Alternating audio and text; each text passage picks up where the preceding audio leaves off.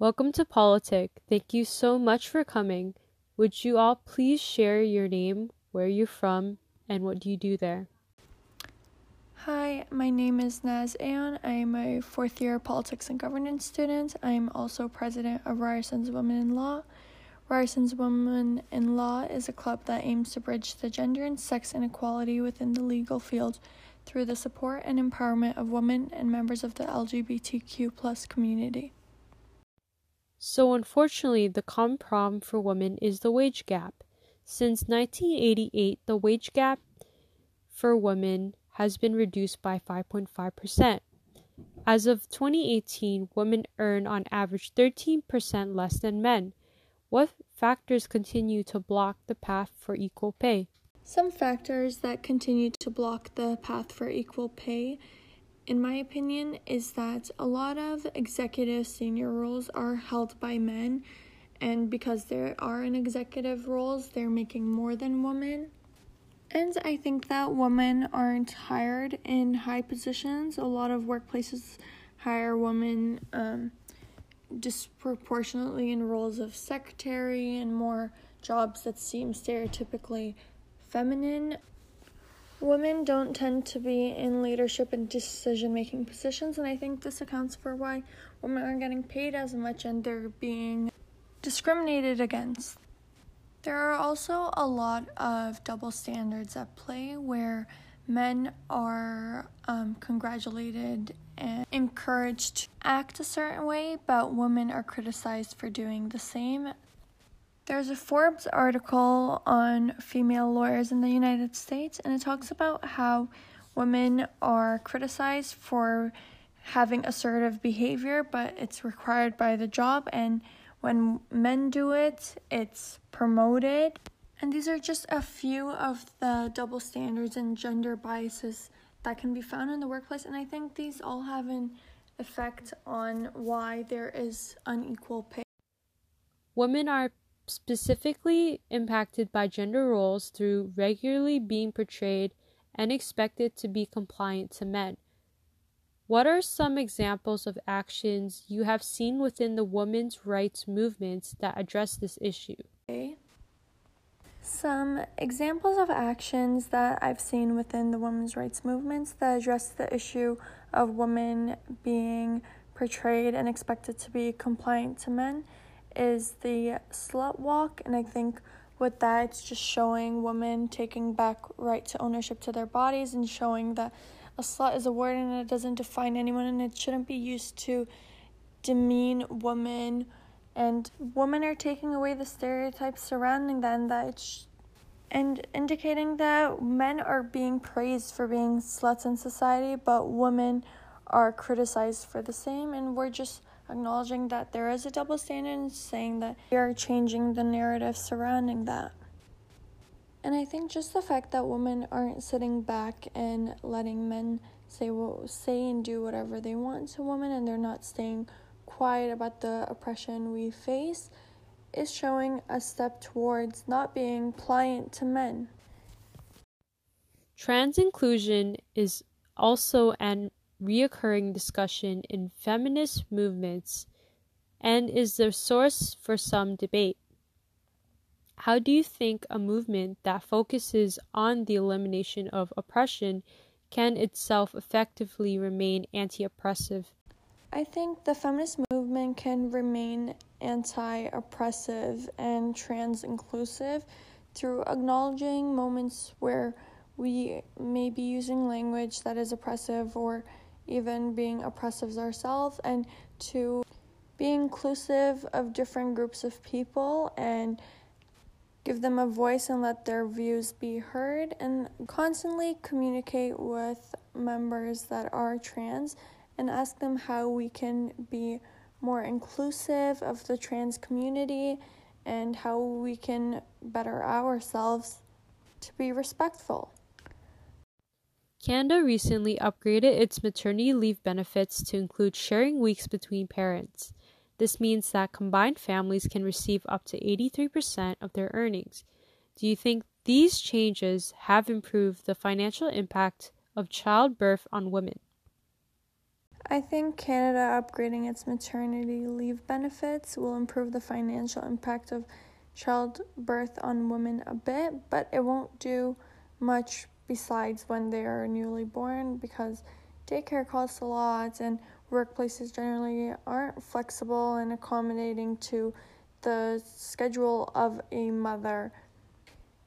So unless there's more accommodations made and female workers themselves are asked for their opinion on how workplaces can improve to lessen the financial burden of childbirth on women, then I think women will continue to face the same challenges with regards to finances.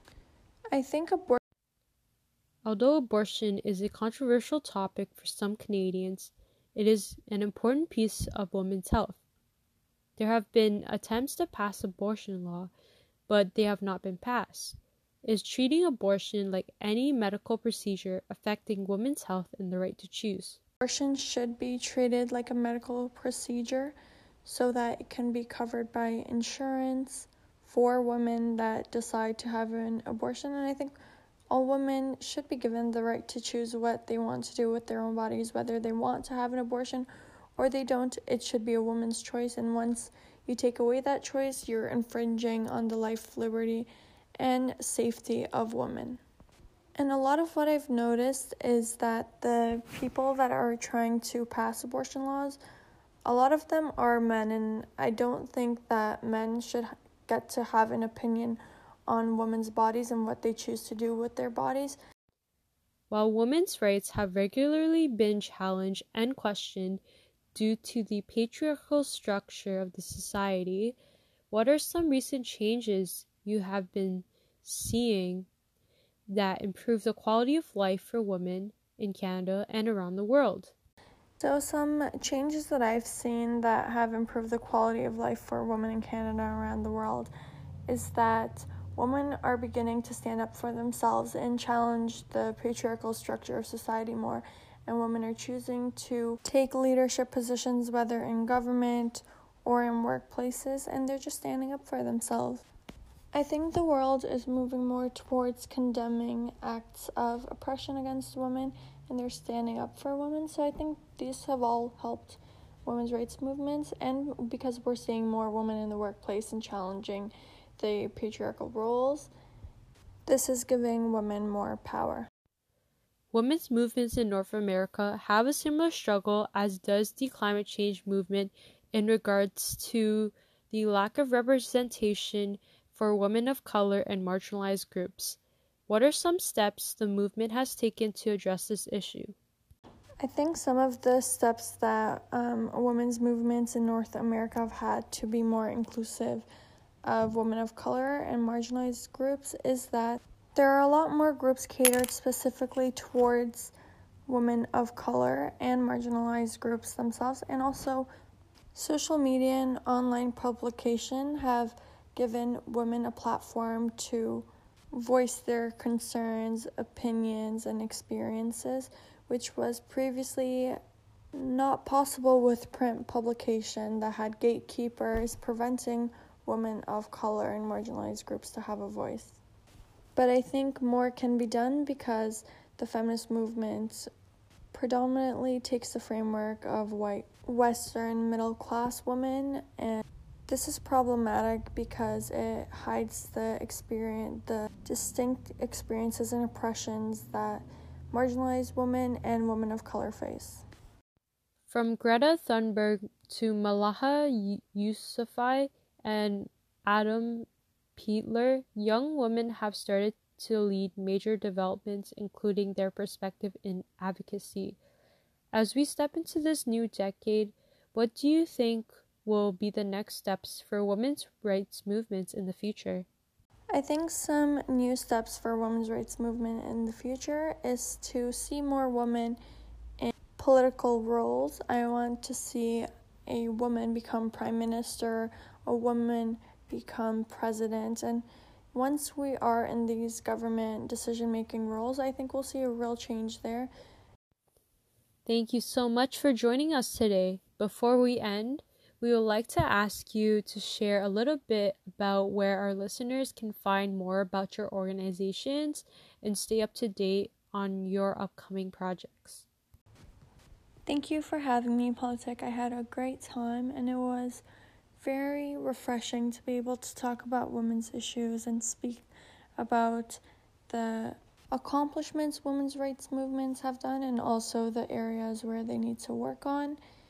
I think we need to have more discussions on women and the difficulties and oppression women face in order to make the changes so that women are being treated equally to that of men. You can find Ryerson Women in Law on Instagram at Ryu Women in Law, on Twitter at Rye Women in Law, on Facebook at Ryerson's Women in Law, and on LinkedIn at Ryerson Women in Law.